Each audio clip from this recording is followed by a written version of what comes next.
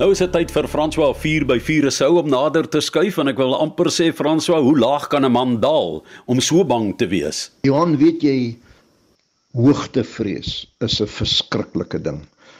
Ek het self so 'n bietjie hoogtevrees en ek doen my beste om hom weg te steek en onder bedwang te hou, maar hy pla maar partykeer erg. Maar as iemand regtig hoogtevrees het, dan lol dit vreeslik. Dit is, as jy dit nog nooit gehad het nie, dis 'n verskriklike gevoel.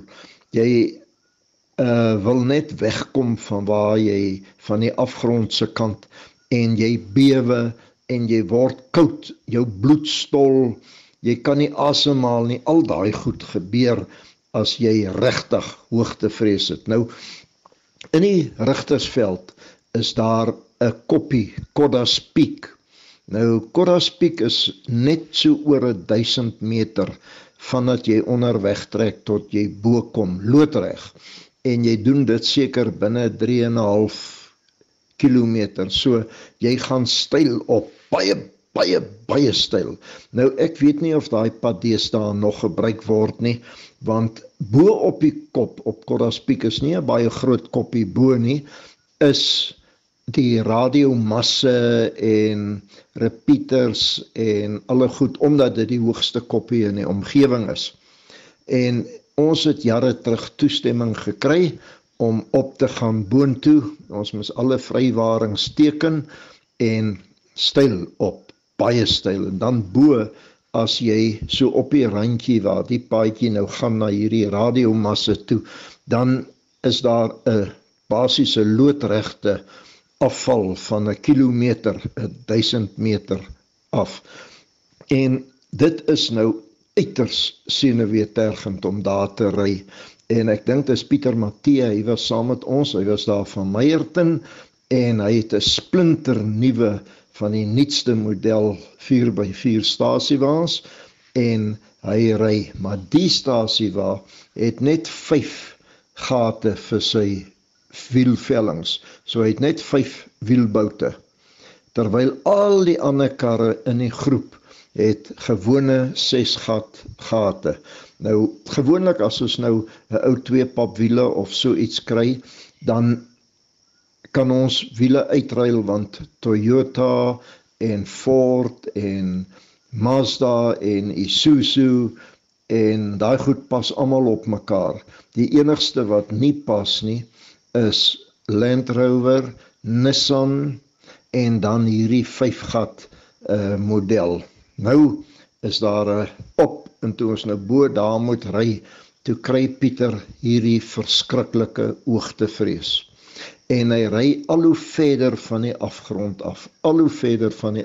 af, en hy ry daai skerp klippe raak, en boef, daar het hy 'n papwiel. Nie 'n groot probleem nie, want ons is seker so 30 mense by mekaar, hulle spring in, sit die noodwiel op, en sommer binnekort, daar gaan ons. Maar hierdie hoogtevrees wou nie wyk nie, en omtrent 100 meter verder ry hy weer te ver van die afgrondse kant af, en daar waai nog 'n band. En nou het hy nie 'n spaarwiel wat kan pas nie, en die ander voertuie se wiele pas ook nie, en ons staan in die middel van die Rigtersveld, bo op die berg. Jy kan nie eers die kar daar los nie, want hoe gaan jy nou terugkom? Iemand moet jou nou al die pad terugbring om te kom help, maar die manne maak toe vinnig 'n plan. Nou haal hulle die gesnyde band af, want hy is so gesny, jy kan hom nie lap nie. En toe's daar 'n ander voertuig wat dieselfde grootte band op het, toe daar in die hoogte, op die gevaarlike punt. Gelukkig is dit nou nie die afgrondse kant se wiel wat stukkend geraak het nie, want hy het in die klippe ingery aan die regterkant. Toe word daai wiel nou afgehaal, die band word van die velling afgehaal, en die ander ou se spaarwiel se band word van die velling afgehaal. Nou moet onthou, ons het nie die regte gereedskap nie.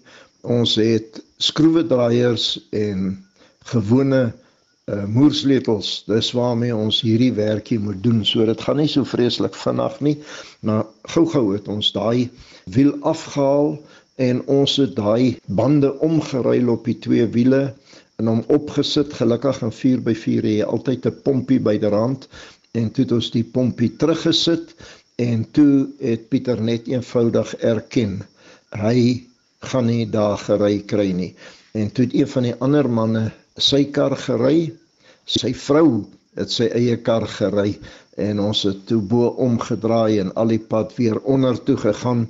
Gelukkig het was 'n splinternuwe band, so hy kon vir die ou weer 'n splinternuwe band koop, en die hele moeilikheid kon opgeklaar word. Maar as jy so hoogtevrees het, ek het al die simpatie wat daar is met jou, bring jou partymal in 'n baie groot verleentheid. Maar as iemand dit nie het nie, kan hy dit nie verstaan nie. So julle moet maar lekker 4x4 ry vir die volgende week. En onthou, as julle my soek, kry my by www.4x4sport.co.za, en ons praat volgende week weer.